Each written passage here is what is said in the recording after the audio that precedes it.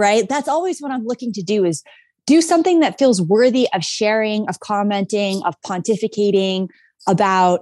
And so I'm really always trying to push myself to explore whatever topic, whatever situation, whatever's going on, and just really keep poking and prodding the underbelly of the conversation. So I'm not just parroting rhetoric.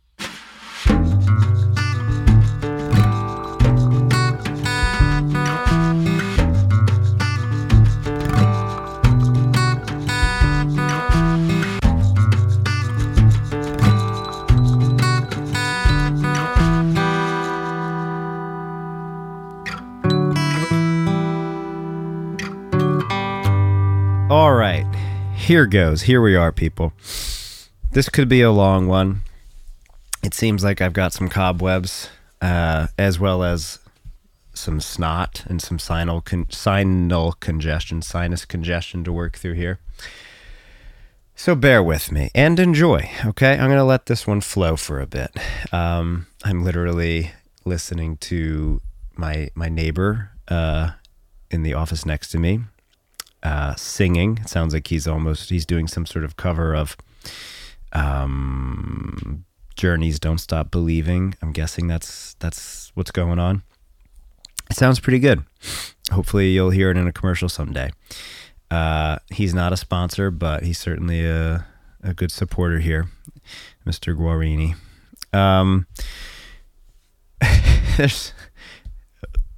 I made notes for this one. It seems like there's a lot. I'm in today on Saturday, April 9th. Let's get my bearings here with you. It's a beautiful sunny day, yet also back and forth rainy. I literally am watching the rain come down now as the sun is also pouring through the clouds. I use that language on purpose.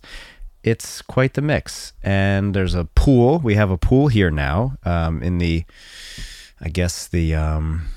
sort of septic area, if you will. We could probably turn it into a little fishing area if we wanted to. I know the flooding is probably on some people's minds because that's legit. As of last fall, we know for sure what that can do in this area if you didn't know before. And I know that there's a lot of that right now, it looks like, at least from the river. So that's certainly a little disconcerting to some people. Hopefully we don't get more rain. This is going to be a big brain dump. You know, it just needs to be one. All right. We'll get through it though. And we'll get to some good gems. I was supposed to be in here recording an episode with Yulia today, but we had a miscommunication. Totally understandable one. I think we just rescheduled for a couple days from now. We did. I shouldn't say I think, because maybe that's how we got into trouble with today. But it works out because I'm going to do these intros and outros, 3 of them. We're going to record 3 of them today. And then go home and get more fully ready for tomorrow's recording. And even as I said that, I think I'm going to go home. It's tempting to sauna. Gosh, isn't this an interesting and welcome problem? I want a sauna. Only because it would be nice to get that sweat for tomorrow. But I'd also love to be outside. Freedom. Mostly, as you can tell, I probably just need to eat. Laugh at yourself. That's actually a good theme for this guest. Let me say who the guest is going to be on this one. And then I'm going to go back to my giving you the bearings brain dump, here we are, where are we, what are we doing intro here. So Tony is an actress, among many other things, definitely a performer, definitely an artist, and was gracious enough to join us for an episode. And it was lovely. And the key is that you go check out her content. You're going to need to look at her content. I was introduced to her by a friend who simply just shared a video of hers from something, I think TikTok, and it was hilarious, but also extremely so smart. Just double checking. It looks like not many of you know her yet. Yeah, based on, yeah, but we got to change that.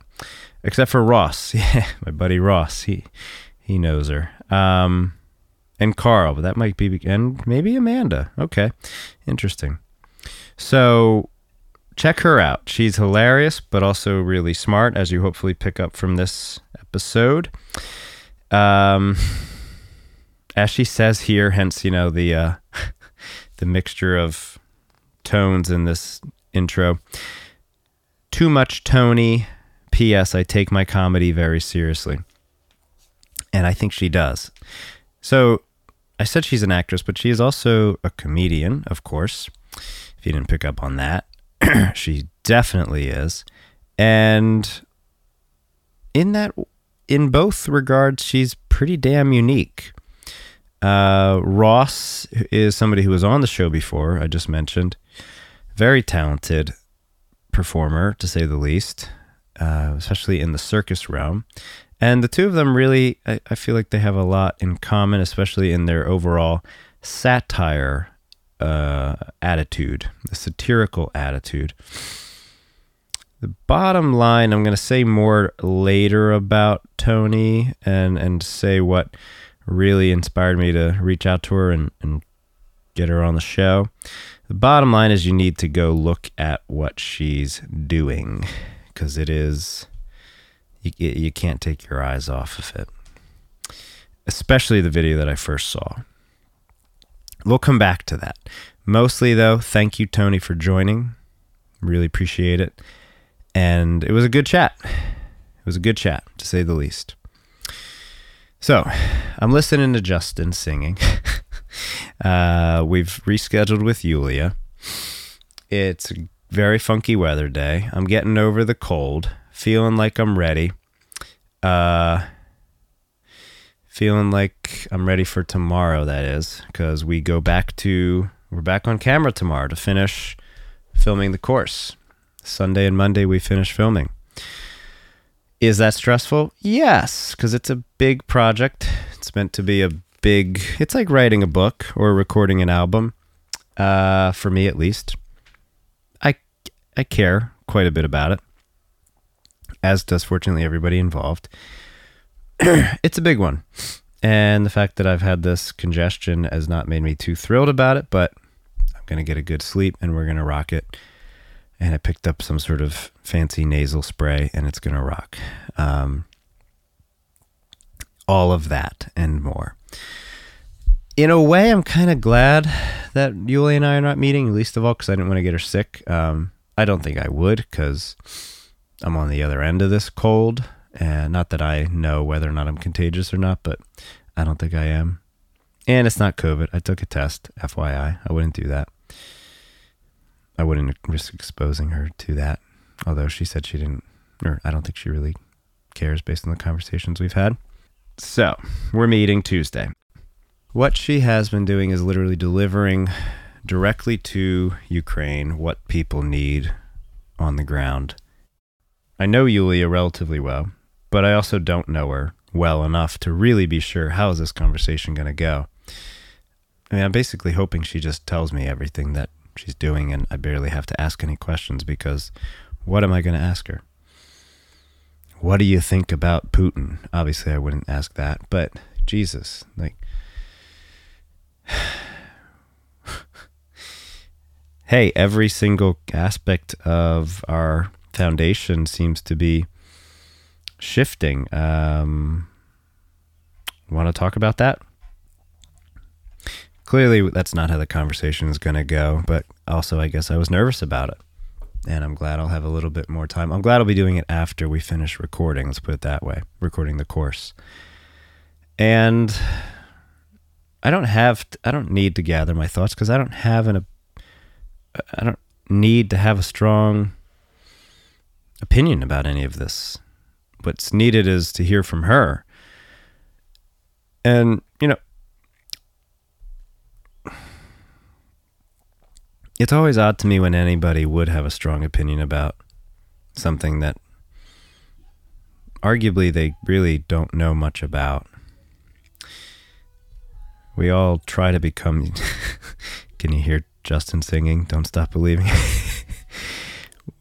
We're all trying to become experts of everything, it seems, in some way, or it seems like we have this capacity to convince ourselves that maybe we could be experts. There's something neat about that. There's something also really confusing about that. We're going to have to ride that wave, though, clearly, because the internet isn't going anywhere, and social media isn't going anywhere. And for better or worse, social media is around. I wouldn't be talking with Tony if it wasn't for social media. She and I wouldn't have connected, most likely, if it wasn't for social media. But man, I get videos sent to me sometimes from people, and I like these. I'm friends with some of these people. The capacity to be curious is good, but man, if you can go so far as to think that maybe you know something is not being, like there's something fishy going on, yada, yada, yada, in any capacity, I simply don't even really know why. Like, why are we even engaging in that? It's almost so unnecessary. There's so much excess in that regard. Let's not even talk about it. And that's not ignoring anything. That's not being ignorant. That's acknowledging that it's a waste of energy. It's a waste of time. Maybe that's what I needed to get out. There's so much energy and time being wasted. And I'm aware of it for myself as well. Because of the excesses, because of the confusion. I like what Sean Penn said. He was just on Sean Hannity's show, funny enough, and I watched a little bit of it because I saw some headlines.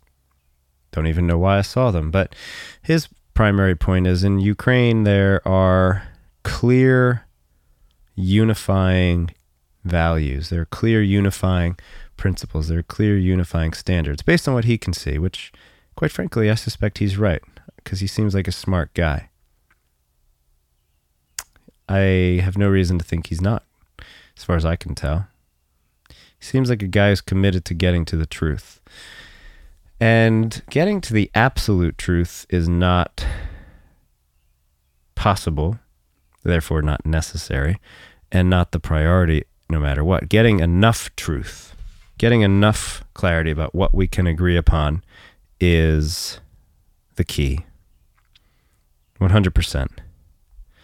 What can we agree upon enough? What can we agree upon enough?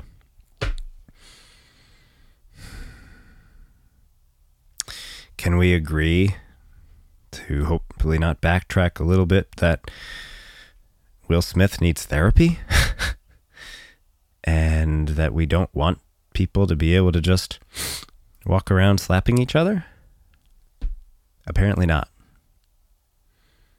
Can we agree that the ability to speak your mind freely is an absolute priority, and we can also be maturing as adults, as a culture, as a society?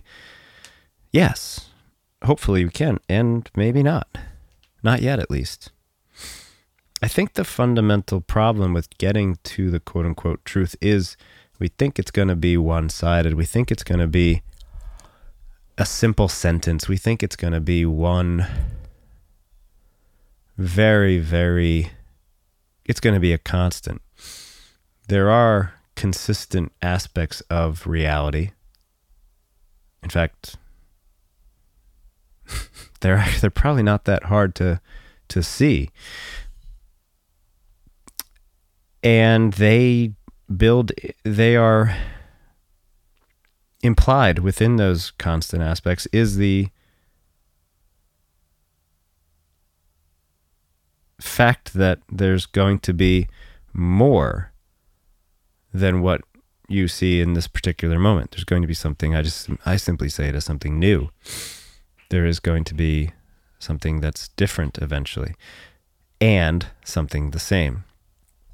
Therein lies the only word that you can possibly use to oversimplify it, which is, from our human narrative and human point of view, paradox. But even that's not quite accurate enough. And I'm not sure what that offers. Paradox, yay, great. Now you still need to go and eat and feed people and have clean water and clean up your mess and enjoy yourself. And sing, as Justin keeps reminding me. I was committed to doing these intros no matter what. And I am going to finish them, even if there is somebody singing in the background.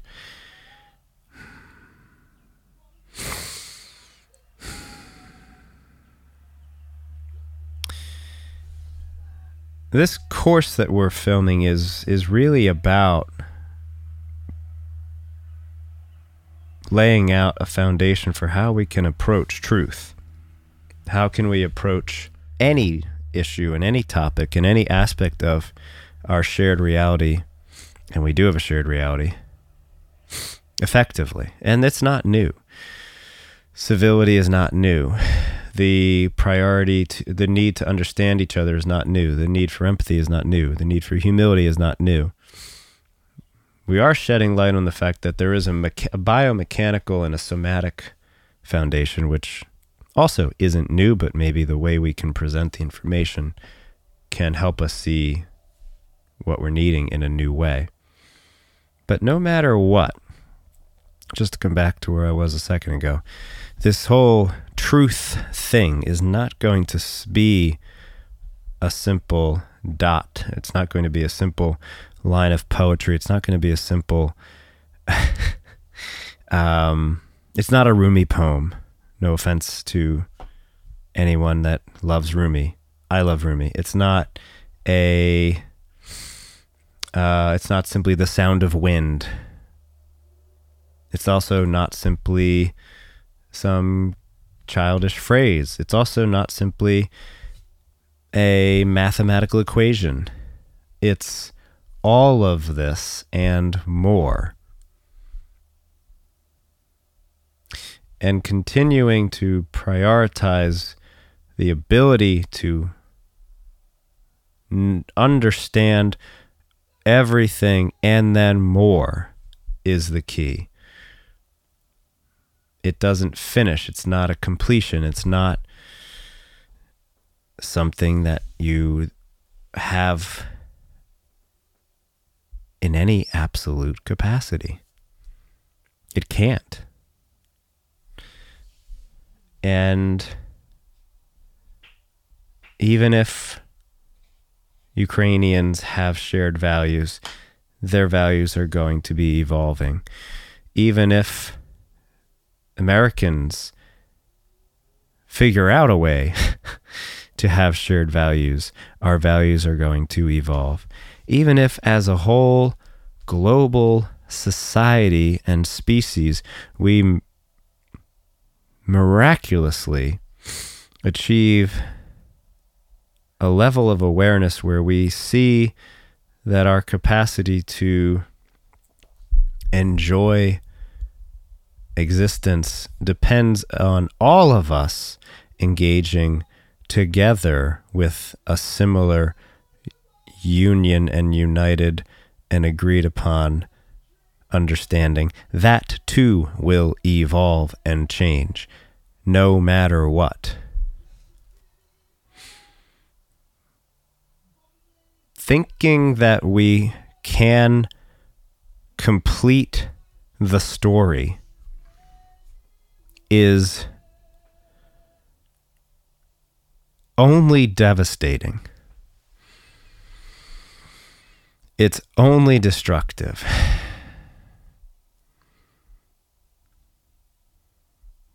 There is a time to close the book, if you will. We need to understand death, and thinking and telling ourselves that there is a completion is destroying.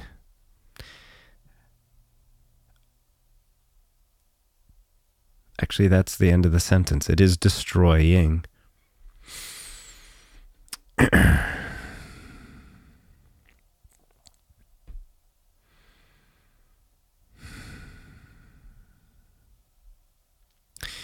Even if Putin is playing some natural resources game, as sick a word as that is, or there is some other conspiracy-ish kind of entanglement that somebody thinks they want to uncover or need to uncover, it really kind of doesn't matter, because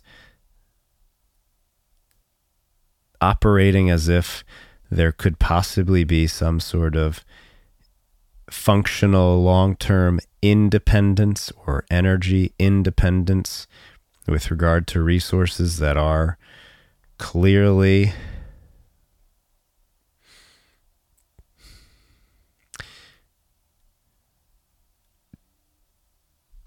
to me at least, with regard to resources, the use of which clearly have more cons than pros if we use them a certain way, aka fossil fuels. That kind of operating, which is fueled by the thinking that this is even a good solution short term, it's not gonna play out for anybody in anybody's favor.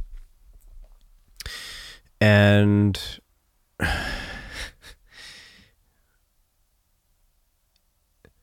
I bet there is some kind of behind the... Actually, I don't know. I don't even care. I don't even want to think about it. I wasn't going to talk to Yulia about it, so I'm going to get all this shit out now in the intro with you. Even if somebody uncovers something... You know what? Fuck it. No. It's not even worth mentioning. It doesn't even matter. There is no way anything that's happening right now in this context needs to be understood differently. We simply are, as a species, operating based on beliefs which are only destroying. It doesn't even make a difference if we try to get to the bottom of something going on. I have zero interest in that. I simply am bringing it up because I guess I need to chew on some crap that's been floating around in people's minds, and somehow I know that it's there for them. So this is me chewing on it and saying it doesn't even matter. I'll do the work for you. I'll process that fast enough for you. It doesn't matter. What matters is all of us rewriting our beliefs, rewriting this fundamental script, which continues to destroy. Which continues to present unnecessary and excessive destruction. Not creation. Not celebration. Not collaboration, but destruction and disconnection and dysfunction. There's an operating system there that's not obvious enough yet, and it needs to be. Funny enough, no pun intended, as Tony says, she takes her comedy very seriously. I take my seriousness very comedically. Actually, funny enough, that is a lot of what Tony and I did talk about. And I didn't even think of that as a relevant sort of introduction to what she and I talked about, but it is. I'll mention more of this later, but again, Tony there's a lot about her on the internet you can look up. She has an IMDb account. Like I said, she's an actress. goes way back, actually, her acting career. It's pretty impressive. She, one little one that stands out there, The Real Housewives of White Supremacy. Are she and I completely eye to eye on everything? I was thinking about that when we were talking. I don't know. And I don't care. And if you don't feel like you are, that's okay. I think you will be enough, and I am enough. And the things that I could even wonder about are not even that interesting to me, because the key is what's enough. And there's no question that she and I are on the same page in terms of the needs that we all share are getting more and more clear, funny enough. And we need to continue to make them more and more clear. The needs we all share are increasingly clear. We didn't talk about mental health, but it's definitely there. It's definitely in the background. We also didn't specifically spell out the need to read and to be wise and to be learned and to be a critical thinker, but it's there and it's needed. She literally brings up Plato, which I thought was pretty cool, and Spinoza. So that's fun. That was I wasn't prepared for that, and it was wonderful.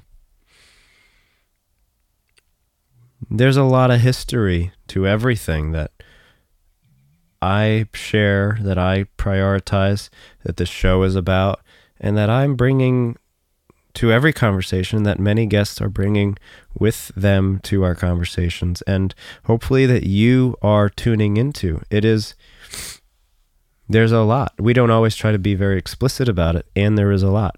It's not worth it to be explicit about it because there's too much to bring everybody up to speed about. The focus for me is, how do we make it most relevant for most people? How do we make what is most important relevant to most people now? And movement, by the way, is a great tool for that. Okay. I think that's it. I think I'm going to leave it there. Tony didn't give me any kind of intro that I need to read, so I took advantage of that and allowed myself to do what I just did. So thank you. I will acknowledge sponsors. I want to say thank you to most recently Mildred for joining us with Duck Donuts. Hopefully there will be a Duck Donuts in Doylestown. I know one of the guests coming up is a big fan of Duck Donuts. So Mildred, for Alma's sake, bring him on over. Tony is back from Key West, and there's a lot of news to share with him, but let's just say keep Tony Ortiz art in your whatever version of just pay attention, and maybe however you do what you do to wish people well, do that. Philadelphia Table Company, always something cheeky that I'm tempted to say about them, but at this point I'm not. Native was such a sweet hub for connection this week. Who did I saw the Service brothers, Service Events, other sponsor, and Alma, and Jessica with the Cardinal. Shout out to the Cardinal. Love it. And they're going to be on soon. They're going to be on the show soon. Anthony walked in, Anthony Green. He's been on the show. Obviously, you know him from so much more. And I feel like there was a couple other people that we saw there. But bottom line is, what a wonderful hub. And thank you, Jay, for all of what you've created there, to say the least. Least of all, because you have delicious coffee and donuts and avocado toast, all of which I happen to have today, which could have been a dumb thing given my little sinus irritation, but here we are. Oh well. I'll be fine tomorrow. I've hinted at the fact that you're going to hear more from Rodale Institute. We're still working at the kinks of what we're going to shout out about them, but keep that in the back burner, especially because there's a lot of Earth Day information that's going to be flowing your way soon, especially because it's April and there are some relevant Earth Day and Earth Month, if you care to look at it that way, events coming up soon. It's only April 9th, but very, very soon, April 22nd will be here. That's Earth Day. And last but not least, I guess I hit everybody. Never mind. Okay. And that's that. So those are the sponsors, obviously. Apologize for the need for editing there, guys. And I'm going to leave you with that. Thank you for listening to that long-winded intro. The episode's relatively short, so there's another reason to be verbose in the intro. I appreciate you all. Appreciate you all for everything that you do with regard to this. I'm going to be mentioning a lot more about Patreon in the next intro. Appreciate your support with that. And that's it for now. Okay. Thank you. Be well. Enjoy the show. So we both have 11-year-olds. That's Fantastic. clearly something neither of us knew. Isn't that fantastic? So Griffin is his name. I just mentioned. Do you that. have an only child or do you have multiple? Just the one for now. Yeah, just the one. Me as well. Yeah. I kind of think there is obviously there's a stigma about only children, but I think having one child is akin to having no children within the child community because it is so much easier with one than it is with multiple. That's what I truly believe. Like the difference between 0 and 1, like that's a huge difference. And everyone's like, oh, once you have one, you should just have more. It doesn't make a difference. And I think that's not correct. I think there's a lot more freedom when you only have one. Never mind what the only thing I did imagine we'd get into, not parenting at all, but the larger sort of social ramifications of having lots of children in this particular day and age and blah, blah, blah. Because I can imagine you might have thoughts about, maybe you don't, I'm looking at your face, but. Well, it's like for me on a personal level. I wasn't planning to jump to that though. I'm more interested in the fact that we both have 11-year-old kids. Yeah, we have both 11-year-old kids. They should date, although mine is currently completely disinterested. I don't know where my son is with any of that either. So we talk about it. They are literally learning about puberty right now. What an awful word. They're learning about each other's bodies right now. He was just explaining what they heard about eggs. Literally, this was just 2 days ago we were talking about. Scrambled, not fried, please. Correct. Yeah. Mm-hmm. And sperm. Literally, this is all happening this week. Oh, interesting. Yeah. We did this talk a while ago, the sperm egg conversation. Did you have a personal one or did you just wait for school to deal with it? No, I have not imagined it needing to happen yet. I mean, I've imagined it happening, but I don't see it needing to happen yet. And I'm happy to have it. It's one, let's talk about how terrible our parents are, Tony. My parents never had that conversation with me. So, Never talked about it, but you didn't ask where do babies come from? You weren't concerned or curious at any point, or you just... No, there wasn't much guidance in my upbringing with any of that. I didn't go to public school though. My son goes to public school, Catholic school. Yeah. Oh, Catholic. Oh, I was raised Catholic also. Yeah, I'm not surprised. That's funny. I mean, I have to admit, you have a hint of the Irish in you too. Yeah. I'm Hungarian. I am no Irish? Eastern European. No Irish. You just play it well then. Never just mind. An Eastern European girl. All right. And I'm apparently ignorant. So that's okay. I mean, I've got the kind of green eyes. But I do think that when my kid asked about how humans were made, how do you make people? She was about 3. And I explained, I was like, well, the man puts the penis in the vagina and sperm is released and it swims up her fallopian tubes into her egg. And I explained it. And so then she kind of sat there. And then she starts going through every child in her school. So she was like, so Reese's dad put his penis in Reese's mom's vagina. And I'm like, yeah. And she was like, okay, so Hopefully- like hopefully that's what happened. Gavin's mom had Gavin's dad's penis. And she just like, and I was like, oh my God, this is going to be a really interesting day in school tomorrow when she goes and tells everybody where their parents' penises and vaginas have been. So, So she's deep into this. She's ready to date, clearly. But she's completely disinterested. Yeah, that's respectable. I don't know if it's a generational thing or she's just, I don't know if this generation is as interested because there is more information out there. I'm not sure. I think we were a little more like, what's going on? We were more curious. Yeah, I do assume we are a similar generation. Yeah, probably. 30s. You're I'm guessing. Don't let me get two things wrong here. You're not like secretly. You're looking at me like I should be. Well, I guess I'm like, am I supposed to? Do you tell people how old? I'm like eternally I don't care. youthful, No, yeah, yeah, whatever. You're 12. Yeah, I'm 12. Your daughter's 11 and you're 12. That makes and sense. I'm 12. Yeah, And I'm 85, and then let's just leave it at that. I don't care. All Thank you. None of this is what I expected us to talk about, but it's just a fun little coinky dink. Yes. How are you? Well, I've had a really rough go for the past 2 weeks, but I've been, kind of trying to dig myself out of that's on the list here. The thing, which was not there when I originally messaged you. It was not about that at all. That's happened since then. The cancel stuff, right?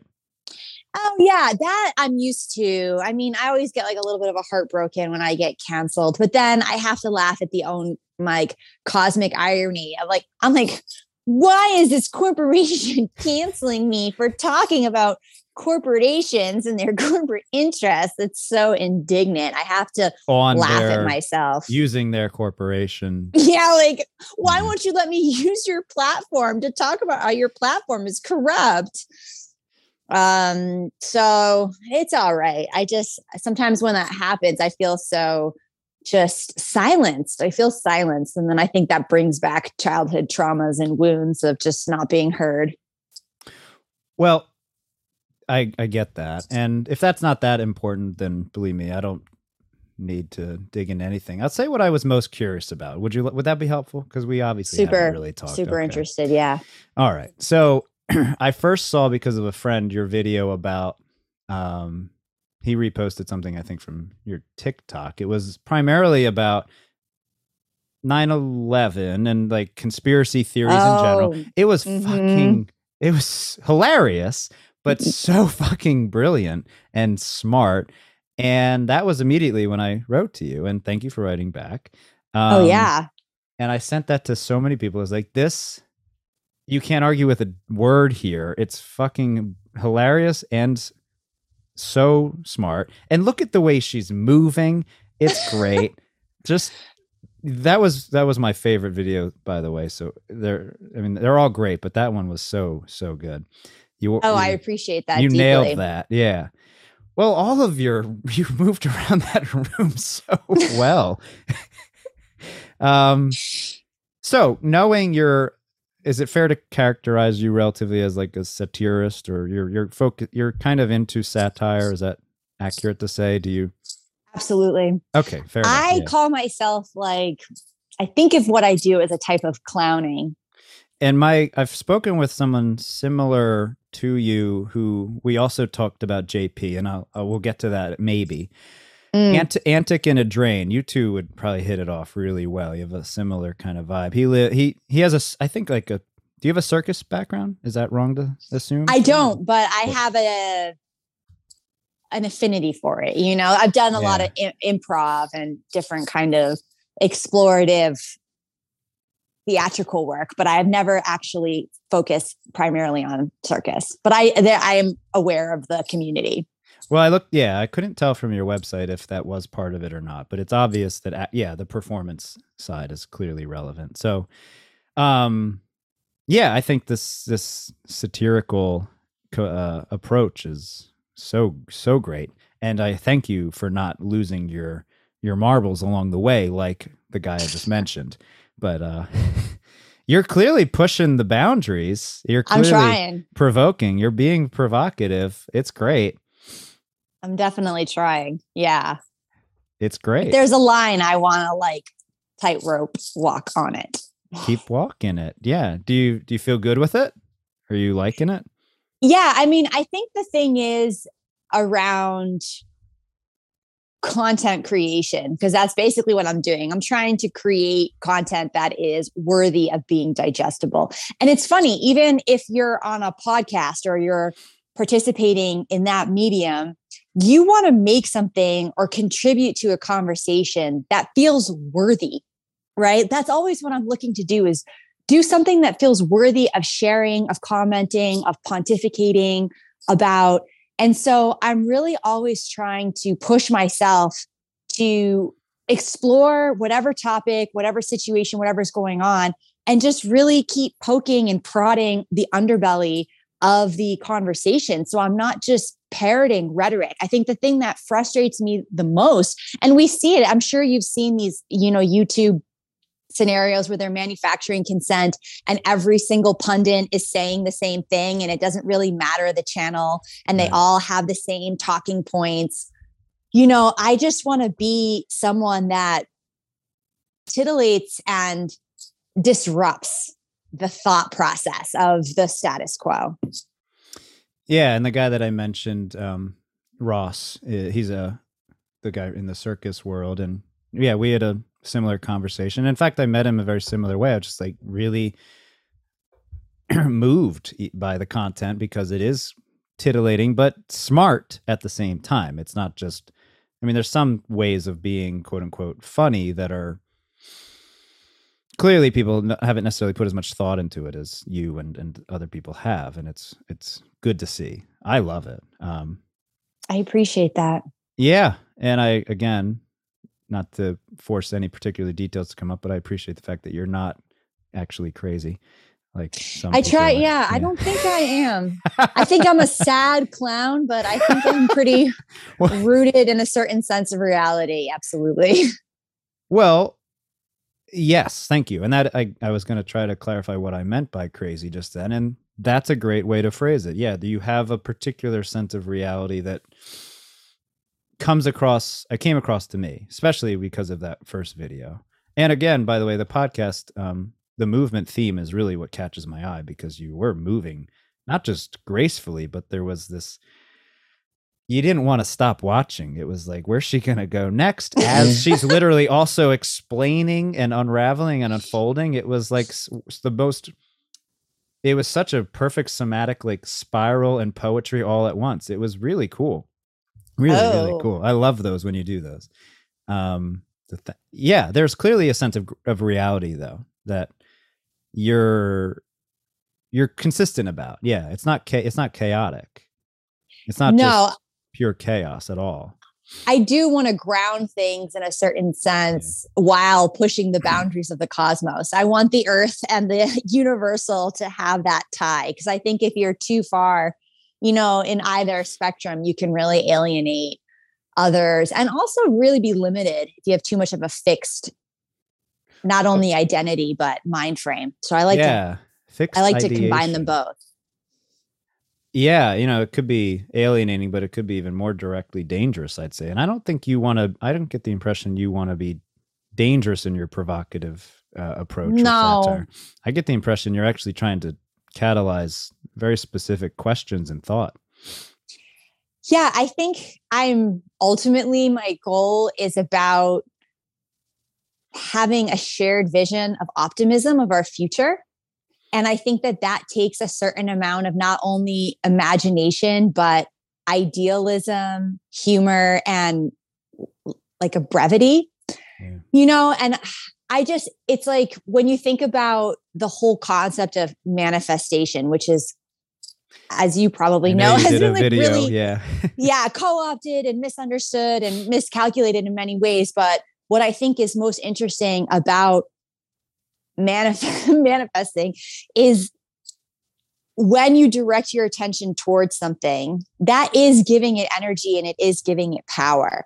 And so when we are in this collective state of paranoia and fear, we are giving paranoia and fear a certain amount of power. So when things happen that are reinforcing our paranoia and our fear, we're almost like, oh, see, I knew it was coming, and we embrace it, rather than having a different vision and a different idea of what could be happening. And therefore we wouldn't be so complacent when it comes to this kind of shocking, it really is shocking mind control that keeps being like infiltrated into our psyches constantly. So I am a huge proponent of positive imagination.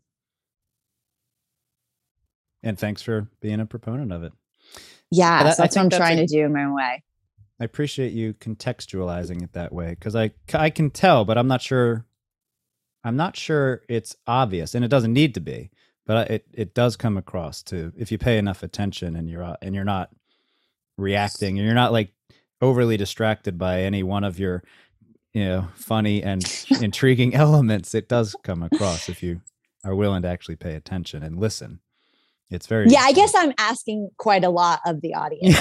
Well, it's different than this. Like you said, there's a different medium. You're being a little more direct right now. Right. That's not to say you should be in your particular approach. Yeah. I think clearly you're getting a lot of attention, right? Like that's not without, there is a reason for that. Right. And it's funny. I think the funniest kind of reaction I get is when people don't understand that I'm in on the joke. Like I just get, there's people that would be like, the oh my goodness, like that always makes me laugh so much, as if they don't understand that I understand what's happening. And that I can find myself in a Reddit. I try to avoid certain communities because I'm like, oh dear, I don't need to know what all those comments are saying about me. But at the same time, I have to really honor the people that are most critical of me, because they are my biggest broadcasters as well. So, nothing but love to those that critique. I truly have a lot of gratitude for them. What is a consistent critique besides that perception that you're not in on the joke or whatever that? I guess, well, that would be one. I think sometimes what are the critiques? I guess some people just they're more really committed to capitalism as a noble system.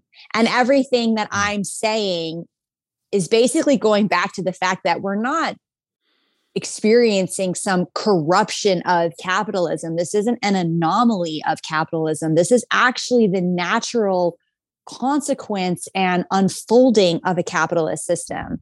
So I think the people that disagree with me most are critiquing that I have a fundamental critique of capitalism completely, not that, we're just seeing some sort of cancer within a perfect system. Does that make sense? It does. Yeah. To me, it does, at least. I suspect it makes generally enough sense. There's a lot to unpack, of course, no matter who you are, no matter where you are in that particular sort of conversation, there's a lot to unpack. But having watched enough of your videos, I know what you're getting at enough. But I think we could unpack that quite a bit if you want. Certainly more... I think it's actually for the best that we didn't meet the other day, because too many of us were still too caught up in that other ridiculous component of the week. I'm glad we're not.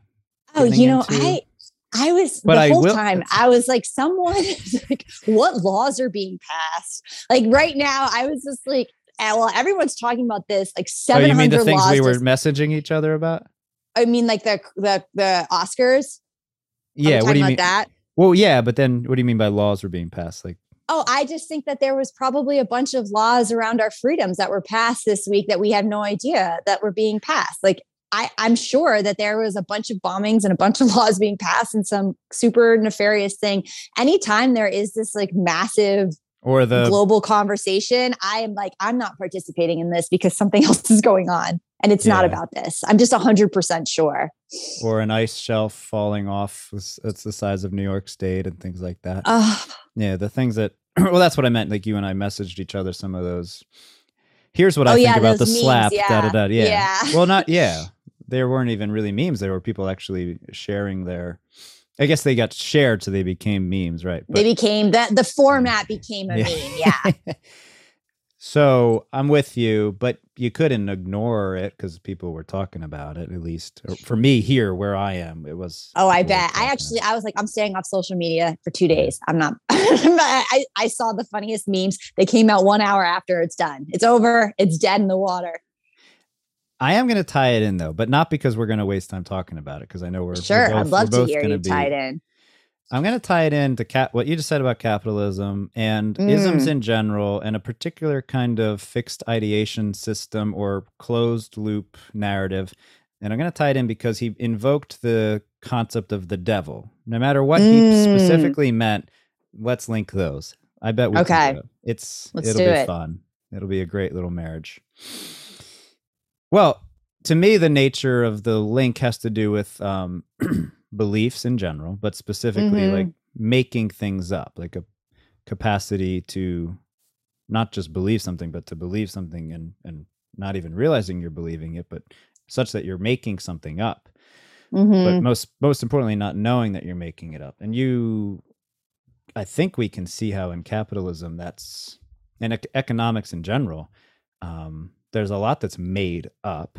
Not necessarily good or bad, like forget the morality part because that's potentially made up as well. But the nature of the beast is relatively fictional. In essence, there's a fiction.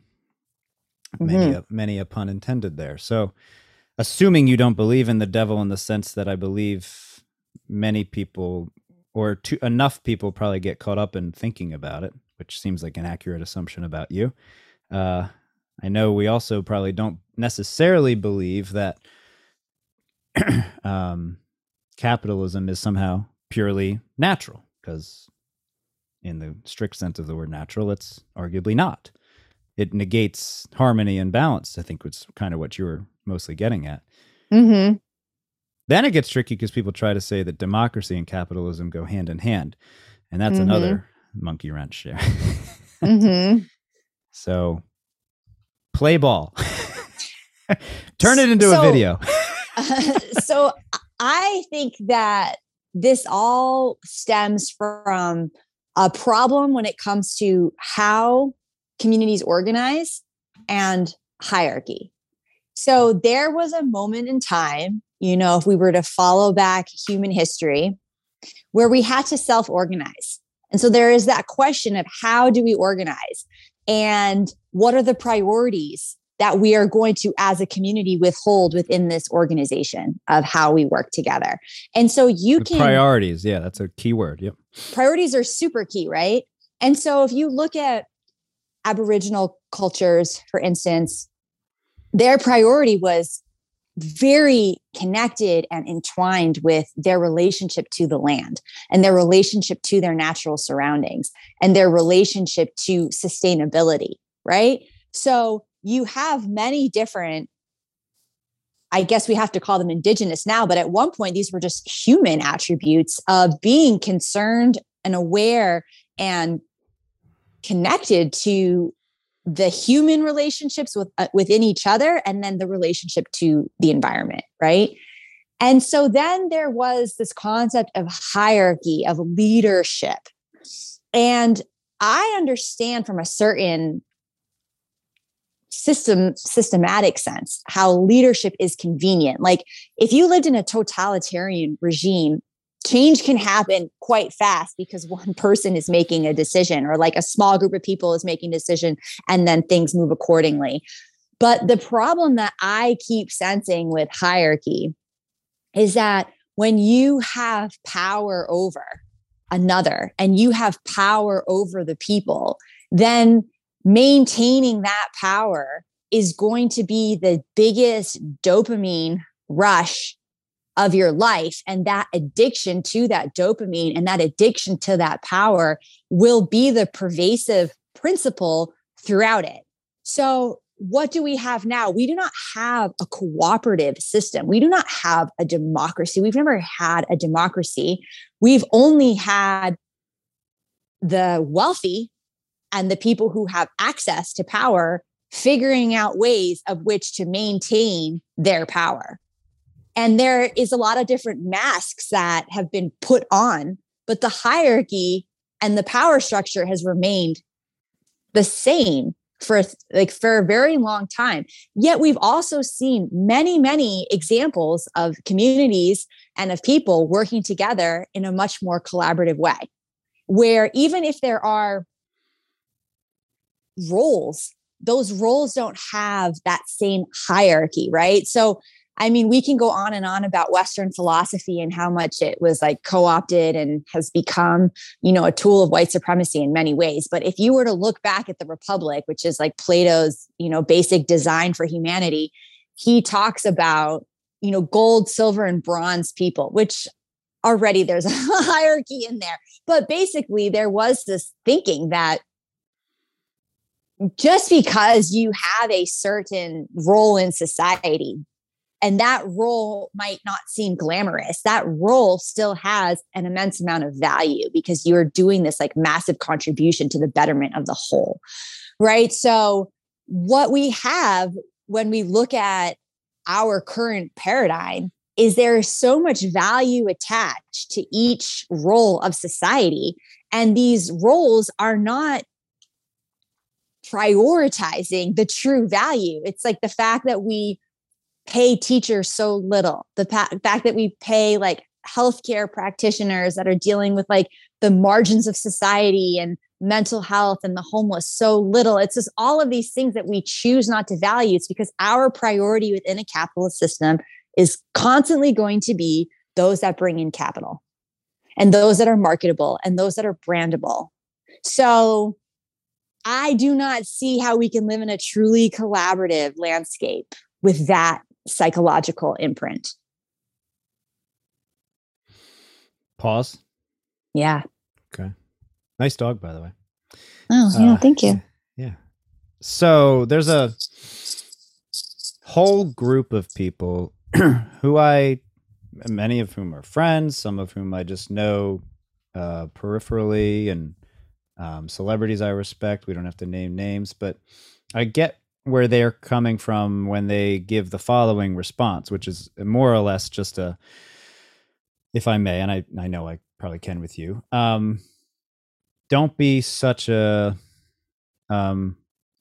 don't throw the baby out with the bathwater, so to speak, and don't just dismiss the values of this great country, because really it's actually the best we've got, and it's the best thus far, and stop sounding like a bratty white person. Stop sounding like a entitled bratty white person, if you will. Never mind the white part, just stop sounding like a bratty entitled person. And it's funny because I know they're actually on the same page as far as what perhaps the ideal would be, but I know that response. So I just want to flag that for any people who just had those thoughts.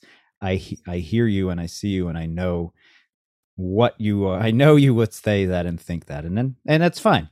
That's okay. Now, what you're getting at, what you said, especially at the end, I think, is the psyche component. What is this psychological paradigm? That's the part that doesn't get enough attention in general, and that's, I think, what I could perceive with you is you're honing in on some like deeper, I'm even willing to like call it neurological component that's driving something that isn't being seen clearly enough. I don't even care if you call it capitalism or Christianity or just hone in on the religious components or supposedly the economic components. There's something that isn't getting enough attention that I think you're right to call it psychological or neurological.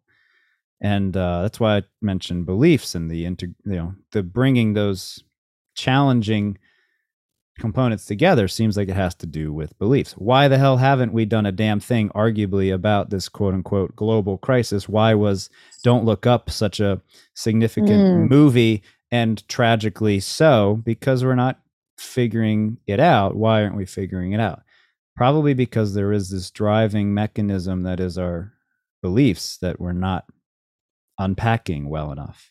Never mind even like white supremacy or Western civ, like because Plato's Republic had some cool parts, right? Like the cave metaphor is a neat metaphor. I think it's fairly transcendent, and but we don't. That's not even necessary to get into. There's clearly something about that was valuable, even if there was the perhaps sort of racist undertone as well. Well, also, it's just a lot of these thoughts have been co-opted. I mean, most of Greek philosophy is basically repackaged Buddhism and a lot of African. Well, yeah, the cave is a lot philosophy as well. Yeah. So, I mean, the best Greek philosophers traveled to the East and got a lot of information from India and from Africa and probably China and Japan. So all of our Western knowledge is just piggybacking on the ancient wisdom that stood before it. You know, these were well-traveled men who were philosophizing. But I think, you know, the interesting thing about imperialism, right, which is what we are in an empire. So when someone's going to say like, this is the best we got, who are you to criticize it?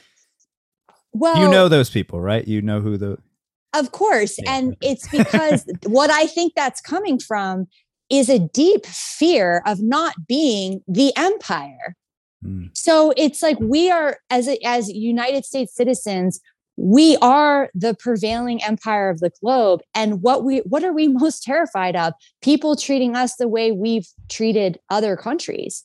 And so when an American questions the integrity of these, you know, political decisions we've had on the global stage, what is really being said is like, maybe like that wasn't great, but I would rather us than someone do that to me.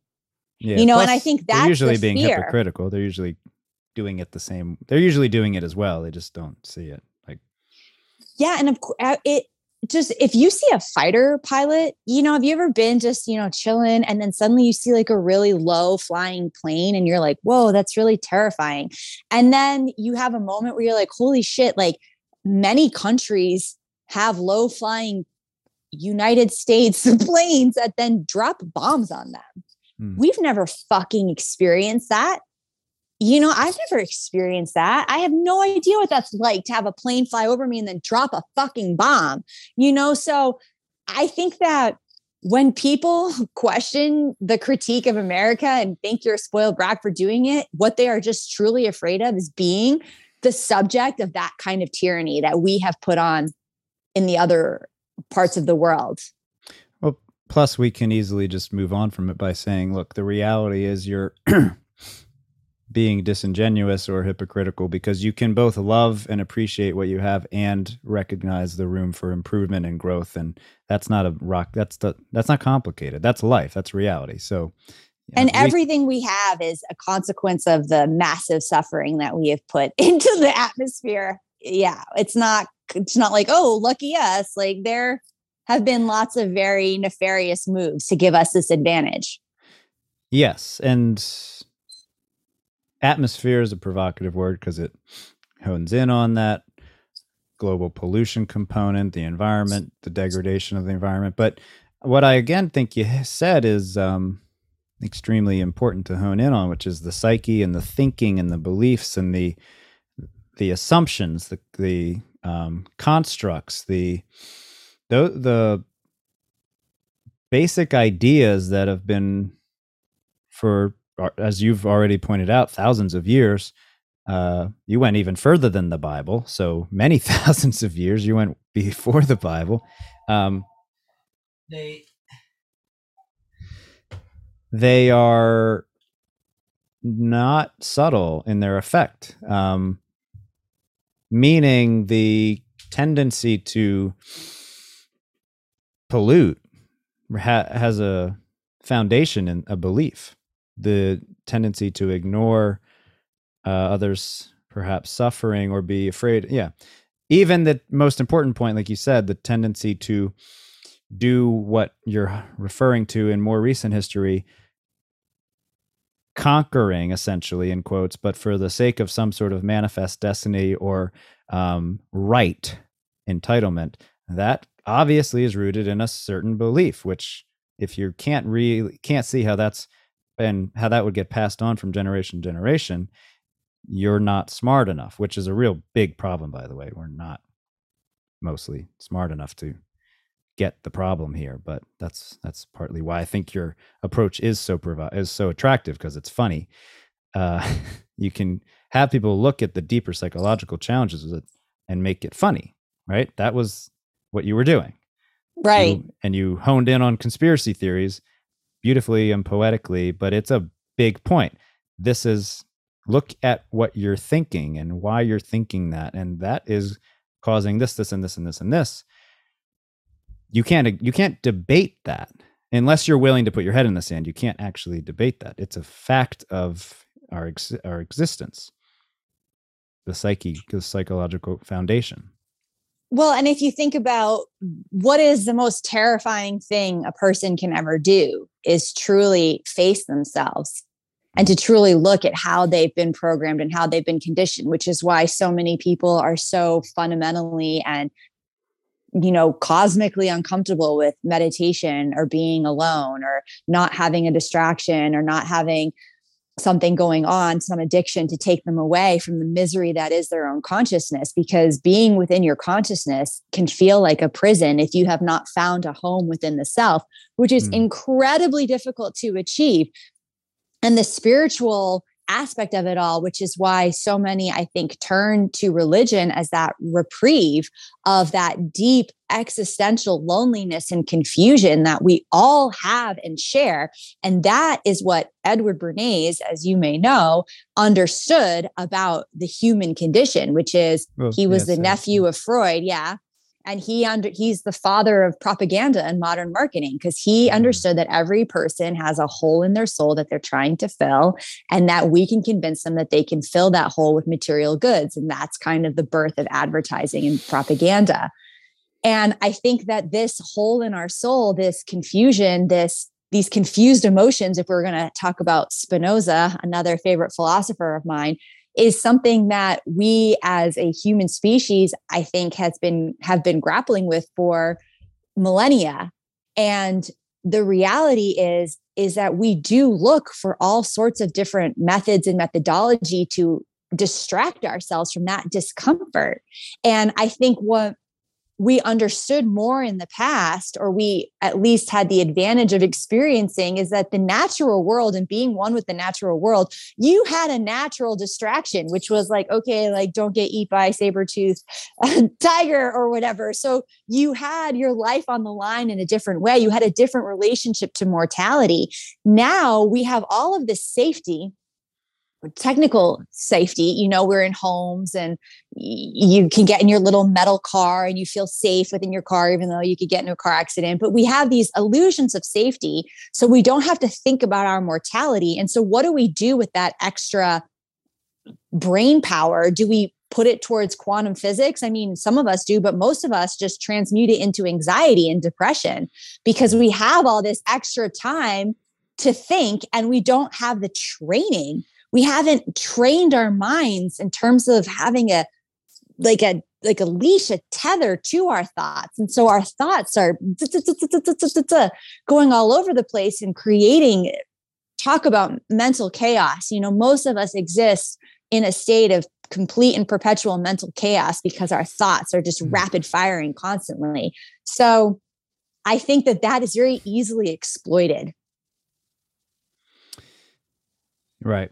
Yeah, I think, well, thank you. That was great. And good to have a conversation with somebody who's so well read. That's wonderful, to say the least. Yeah. And the you said so easily exploited. Despite what you mentioned about propaganda, I'm not sure even the quote unquote exploiters are normally even aware that they're doing it and why they're doing it the way they're doing it. Yeah. As you shake your head. Yeah. Yeah. Which is both a good thing and a bad thing. If you want to look at either, look at it completely, it could be a good thing, could be helpful, and could be even worse. Like, oh crap. They're not even aware of what they're doing either necessarily. It's almost like you have a child, and when you discipline your child, you have to eventually begin to understand the difference between a want and a need, right? So your child has needs, and those needs need to be met. And then your child has wants, and not every want can be met, nor should they be met. And so part of the journey of a parent is to A, be able to differentiate between a want and a need, and B, be able to handle the disappointment of your child not getting what they want, right? And very similar, we have to self-parent. We have to understand our wants versus our needs. And I think the thing that we often conflate is that most people's actions are driven by a deep need for love and acceptance. And even though there is this pretense of that being available and existing in all different ecosystems, I think love, true love and acceptance is one of the hardest things to come by. And so if we all just started cultivating self-love and self-acceptance in order to truly love and accept others, I mean, I think that's the thing that was bothering me so much about the whole flippity flap about the Oscars. I mean, it would be funnier if he got spanked. I do wish he spanked him. If he walked up and said, "Turn around, Chris." Turn around. Whacked him in the butt. Yeah. The thing that would be very funny. That would have been hilarious. Yeah. But it's like people are communicating as if they've never been in either of those positions, either saying something that they maybe shouldn't have said, or B, being outraged that someone said something that offended you or hurt you, or you felt whatever they were feeling. We have all felt those feelings. We've all been in those positions. And the lack of love and acceptance and understanding that I'm seeing, it's all about judgment. It's all about shame. It's all about guilt. I'm so bored of that narrative. It's just like, okay, I've been both of those things. I've said a lot of fucking things that I shouldn't have said. And my feelings have been hurt before, and I have, I once headbutted an ex-boyfriend in the face, and I actually still stand by that. But, if he had done that to me, it would be a domestic abuse. So I'm a hypocrite, we all fucking do shit like this. And I think that is where I'm much more interested in conversations where everything you see, you're like, oh man, I could see myself maybe doing that, or I could see myself in that position. Maybe it'd be a little different, but whatever, we all have a Will Smith and a Chris Rock inside of us. Like, let's embrace that. Yes. And that is why I didn't intend to even bring it up, except for that invoking of the devil. Cause we don't need to talk about them at all. We don't need to talk about the Oscars at all. We don't need to talk about the slap at all. It's like this whole idea of the devil. And it wasn't literally said as the devil made me do it, but the implication was clear enough, I think. But regardless of that, I appreciate what I'm hearing you say is like, not only is empathy necessary no matter what the context, and I think that's kind of what you're saying. Empathy is needed no matter what. Empathy and also humility, like, why are we so fucking self-righteous in judging others? I do not feel comfortable judging a person with that kind of, hard-heartedness. I don't know how else to say it. I am much more interested in radical forgiveness and radical fucking honesty. And the thing that I find most frustrating about, it's like we keep thinking of like, well, people need a consequence in order to change. And without consequences, people don't change. And there's a reason Dostoevsky was popular too. Speaking of literature. Totally, like, read Crime and Punishment. The first 2 pages are the crime, and then 900 pages of punishment. But like, what makes somebody really change? I think it's believing that you're worthy of change, loving yourself enough to change, loving yourself enough to be, I want to be better. I don't think it's through shame, and I don't think it's through guilt. I don't know. I just don't believe that. I think that when people really truly change, it's something different. I think that's something else is motivating them. I think in the last few decades, and it really does seem like it's only a few decades, I could be wrong, but the mechanics of what you're describing have become increasingly more and more clear. And the fact that guilt and shame are only destructive, and I mean only. Yes. There's only it only stunts growth. It only limits more learning, to put it in the most neutral terms. I think that's a fact at this point. I don't believe there's any debate to that. I'm always open to being proven wrong in any regard, but I don't think there's any question about that at the moment.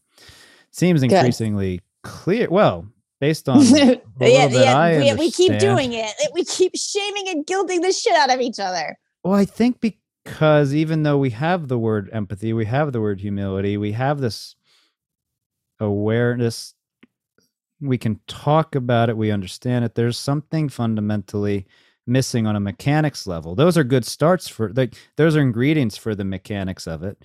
But I believe part of, again, why I was really drawn to what you were doing anyways, because of the bodily part, the somatic part. There isn't, and that's increasingly clear too, I think, and over the last few decades as well, the need to go further than mere, there's one thing to think it and to recognize your thoughts, like you're saying about meditation and all of that. There's another thing to be able to talk and maybe use your words, but there's a whole nother layer of unpacking that comes with actually changing your lifestyle from, in every movement concept, in every respect. There's a fundamental roadblock until that happens. Why haven't we changed the mechanics on a movement level? It's all feeding back to it all. It's a cycle and feedback loop of awareness. There's a limit to. It's funny when you think about, what is the movement that's accepted for men too? A lot of it is sports. Sports is an accepted movement for men.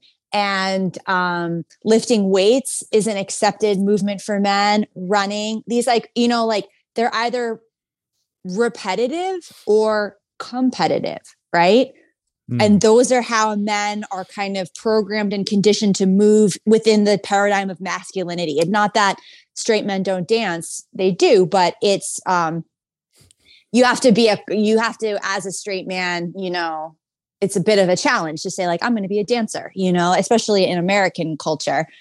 But it's so interesting. But to be able to do it without that, like, peacocking kind of element, you mean, like or just even flow, to just basically. dance. Yeah. And to just be in your body and dance. And so it's like, if you think about how men are programmed in these very rigid ways of being able to express themselves with their bodies, either through competition or through repetition, rather than through like expansive free movement, so it's just I think women have a little bit more opportunity for expressive free movement and expressive free emotional outlets, right? It's like women have the reputation of being emotional, which is redonkulous, because every man I've ever been with, oh my God, men are emotional. What a strange, the concept that men aren't emotional is hilarious to me. But what they don't have is outlets of which to express their emotional complexity. And women do have more outlets of which to express themselves with that. And so it would be interesting, it would be revolutionary, it would be transformative for men to dance. All it means is men are more prone to suppressing their emotions. Yeah, exactly. And then even in the physical, that's what I'm saying. It's like you either have to be competitive or repetitive. You can't just be free in your body. You can, but it's more difficult. It's less socially accepted. Yeah. And so then on the other, again, these interesting, I don't know why I guess I choose to be tuned into every perspective, because I think you need to know, it's good to, when you're engaged in some kind of educational paradigm or teaching, or even just catalyzing new thought, you have to consider, I choose to consider the ways anything could be perceived. So that would potentially, and I agree with you, by the way, of course, the flow, especially the fluidity that's needed, that could be, I hear a reaction to that as men need to be fundamentally strong and sturdy and rigid, and too many men aren't that today. I know that's a reply as well. And I'm sure you don't know that reply. Well, no. I was thinking of how to respond to that, which is, well, is that can you imagine that reply? I'm assuming you can. Absolutely. Okay. I mean, I think there is this fear of what is masculinity and how that's being threatened or challenged. Yeah. So, yeah. But I mean, it's like you think of someone like of Vladimir Putin, it's just like you think of him just like totally just like free in his body and like dancing. Like, would he be the tyrant that he is, or would I don't know. I mean, it's a really interesting question about, are these aspects of masculinity that are so glorified the things that need to be held on to? You can picture him privately putting on like Cher in his, like, when he knows, like when he thinks everybody's gone to bed, you can see, and like he thinks he's alone, and he's put on Cher and he's just blasting, and he's got his pretend microphone. You can picture that. And then the second he hears a knock on the door, who's that? Rigid. All rigid. It's an obvious caricature of masculinity. I love that he's playing Cher. Well, you pick whatever you want. Cher seemed right, but I love that. Or Queen. I don't care. Whatever. I really felt the image that you gave me. Cher, I Want to Break Free. Either Queen, Freddie Mercury, or Cher. Or I want to dance with somebody. A little Whitney. A little Whitney. Exactly. Mm-hmm. Exactly. All three and then some. It gets to the point. No, of course that would be a different world. It would be a different world. We could try it out for a couple thousand years, like we've tried this. That's what I think. I would like to just put on the table. It's like, okay, everyone, like we tried this out. We tried your way. Let's just let's invert everything. Let's reverse things. Let's try a new way and like see where we're at in 2000 years. If you don't like it, well, then we're my bad. We're battling for better or worse. I don't know if we're going to figure it out. We're battling over ideologies about what real balance is. Like, what is balance? What is stability? What is all of that? We're battling arguably unnecessarily, but still it's happening. And I think there's a need to,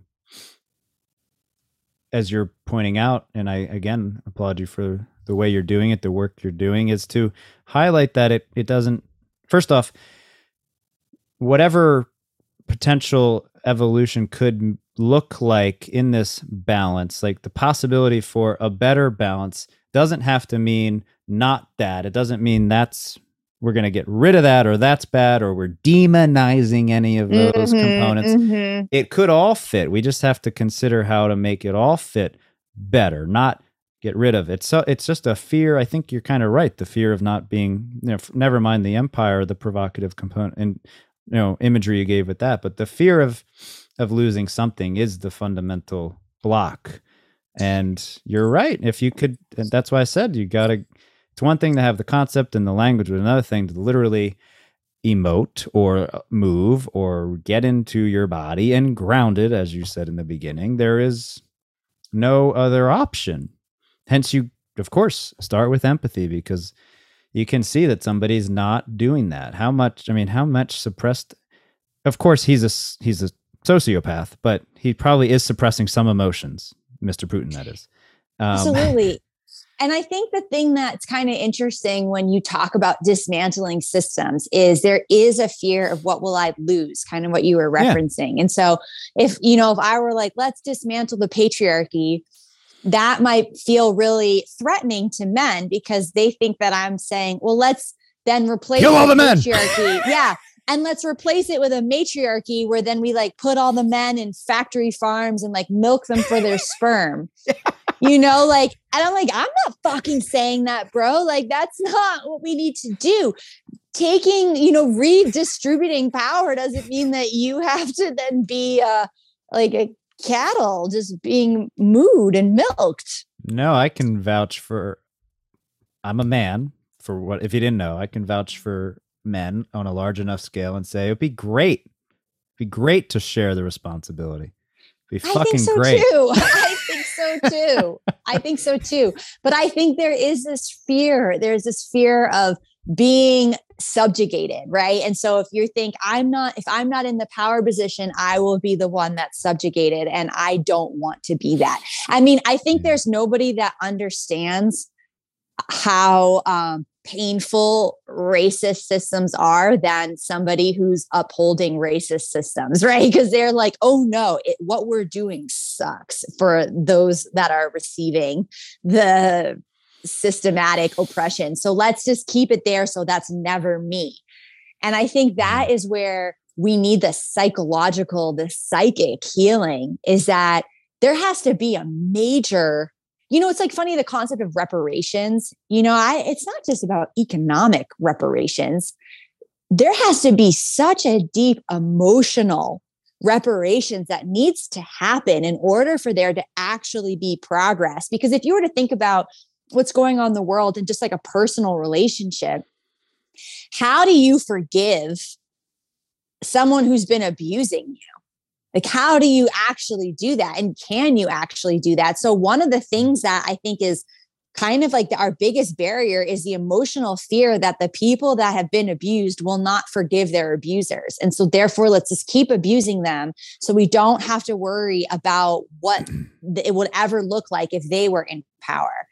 And I think that that's why I keep talking about, or whatever in this podcast, I keep talking about this concept of radical forgiveness, is that we actually have to keep exemplifying what forgiveness looks like and showing each other and showing our children and showing the world on whatever global stage we have what it is to truly forgive. And what it is, I think, to really forgive is to understand that the person abusing you is also suffering.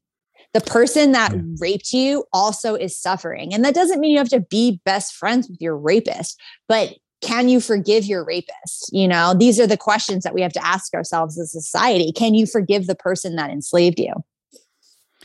You can. And the 20th century being a major climactic point on the time scale of humanity is riddled with as many examples of radical violating, as much violating as it is forgiving. I mean, from, of course, just to rattle off the obvious, Gandhi. And can you forgive yourself, right? Can you forgive yourself for being a raper or an abuser? You can. We know it's possible. There is enough evidence for all of us to say, yes, the mechanics of this are real. There is enough evidence to say, yes, I believe no matter what. There are probably exceptions, but I don't think there is an actual, this is just a reference I'm making because of recent conversations with people. I don't think there are any actual Michael Myers out there. Not the actor, the Halloween figure. Yeah. Yeah. Pure evil, essentially. I don't think that, I mean, you can choose to believe otherwise, but either way, it's not clearly like a Jeffrey Dahmer is kind of an anomaly. Whatever example you most want. Of us, I think most evil is a program. Most suffering is a program. Exactly. Therefore, I agree. Yeah. And if you see that, then the answer is yes. And yes, over and over and over and over and over. But like you're saying, mostly for yourself. And I think what you, I really thank you for continuing to hone in on that, the forgiveness theme, because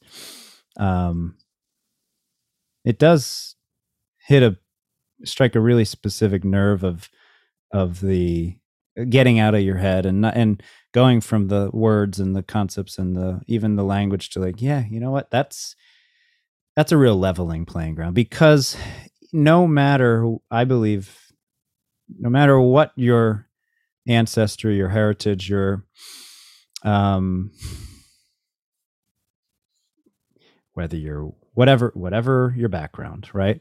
It seems at this stage in our human, in our collective civilization, there's a general need, no matter what, to realize that the way we're perceiving just how to be humans on this planet is in the way, which is to say, do you actually have to, no matter who you are, violate anything to thrive. Right. Maybe, but probably not a lot. Probably not much. Probably very little. Right. Probably, yeah. And right now we have such disregard for who and what we violate along the way. Right. Well, what alone? Never mind who, but what? Yeah. But and like both. if you think about workers' rights and how the global scale. I mean, violation. The stock market is just a series of violations. Yeah, and I'm using that as the reference to, of course, violence, as opposed to just saying violence. What it is, there's a violation taking place. Yeah. How necessary is that? It probably is a little. It's an aspect of existence, so it matters. But how important is it? Probably not a lot. Which sounds hopefully pretty stupid and childish to say, yet clearly makes you pause. Right. I mean, I think one of the things that we always kind of... It's kindergarten, basically, right? Yes. And with violence, oh God, it's so interesting because it's like the violence is actually the water we swim in. Violence is so ubiquitous. That's why I said it. It doesn't. It's everywhere, right? And so it's like how we reimagine our relationship to, again, self-organizing from violence to collaborating. Exactly. Yeah, and that's why the survival of the fittest.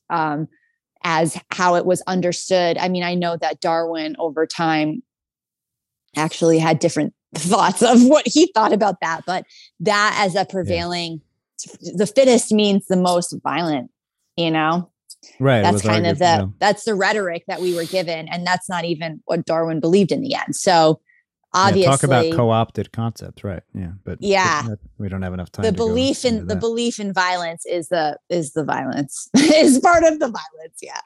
Exactly. Yeah. So can you forgive yourself for that is what it comes most. And that's why I think the meditation and all of these different spiritual aspects are so important, because it's through that dark work of excavating the soul that you learn self-forgiveness. And when you can forgive yourself, you can forgive others. And that is, I think, the key. That is the key to the future. I critique religions and Christianity in particular very deliberately over and over.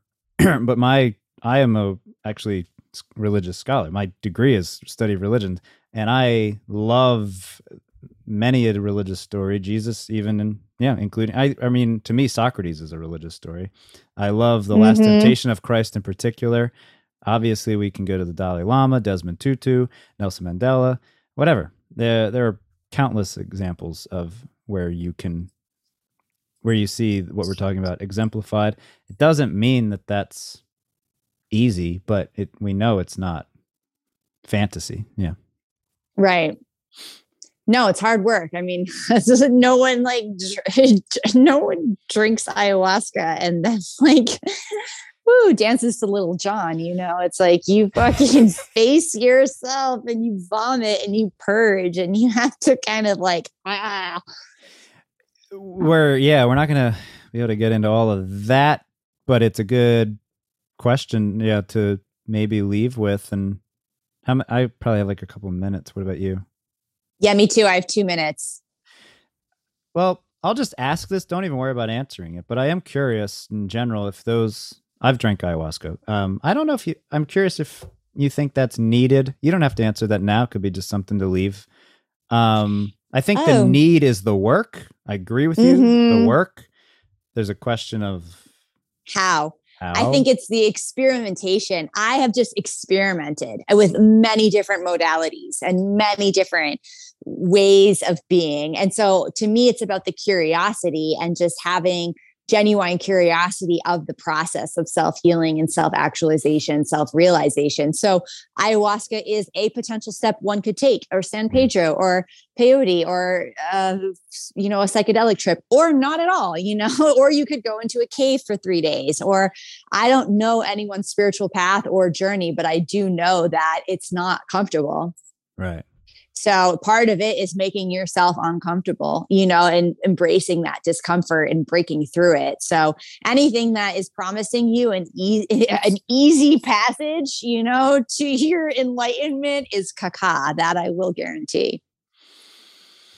I appreciate that. Yeah. I am curious about how to not make it necessarily easier, but simpler and more inviting. And I think that is ultimately what you're working on in some ways too. But I hear what you're saying though. Yeah.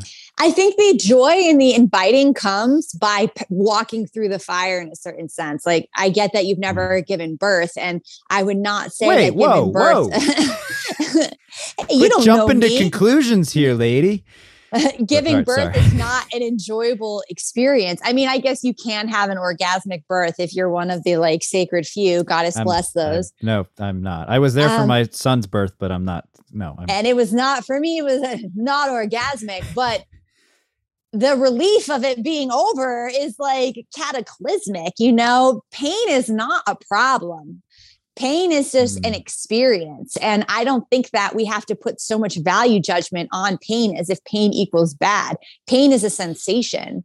And I do think we need the full spectrum of human sensations in order to be a fully actualized human. So I don't think running from pain or running from discomfort is necessary, because it's not going to last forever. Just like nothing lasts forever. It's all a shifting landscape, and we have to just be open to the passage of it all. I hear you. Yeah. More questions for sure. And I hear you. Yeah. Yeah. Cool. Well, both of us, time is important. Should we leave it at that? Yeah, I really enjoyed talking, and I appreciate your wisdom and your interest in all things metaphysical. I didn't know we would necessarily get into all things metaphysical, so thank you. And I appreciate the work you're doing, to say the least. Is it okay to, whatever you want to call it? It seems like it's work in the... Thank you for calling it work. Every time somebody says, I like your work, I'm like, thank you. I appreciate that, because I put a lot of work into it. I think it's obvious. I'm sure not everybody can tell, but I think it's pretty obvious.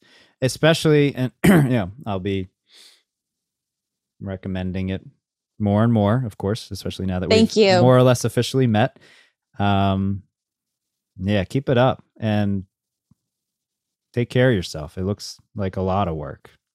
Thank you. And I am so glad we got to connect through the astral planes of existence. Is that what social media is? It is to me, right? The magical webs of consciousness. Yeah. Thanks. Have a great day. See ya. Bye. All right. There she was. And here we are. And thank you all so much again. And thank you to our sponsors. And like I've hinted at, you're going to be hearing about the Patreon account coming up quite a bit in the next episode. And please check that out. We greatly appreciate your support. You're also going to be hearing more about the course coming up soon. All things Earth Day and Earth, so to speak, month events. Rodale Institute. Thank you so much. There's a lot happening. Your engagement, your support, your everything is extremely appreciated. Thank you. Thank you so, so much. Quite frankly, I believe it. We do genuinely love everything you bring. Thank you. All right. Ta-ta for now.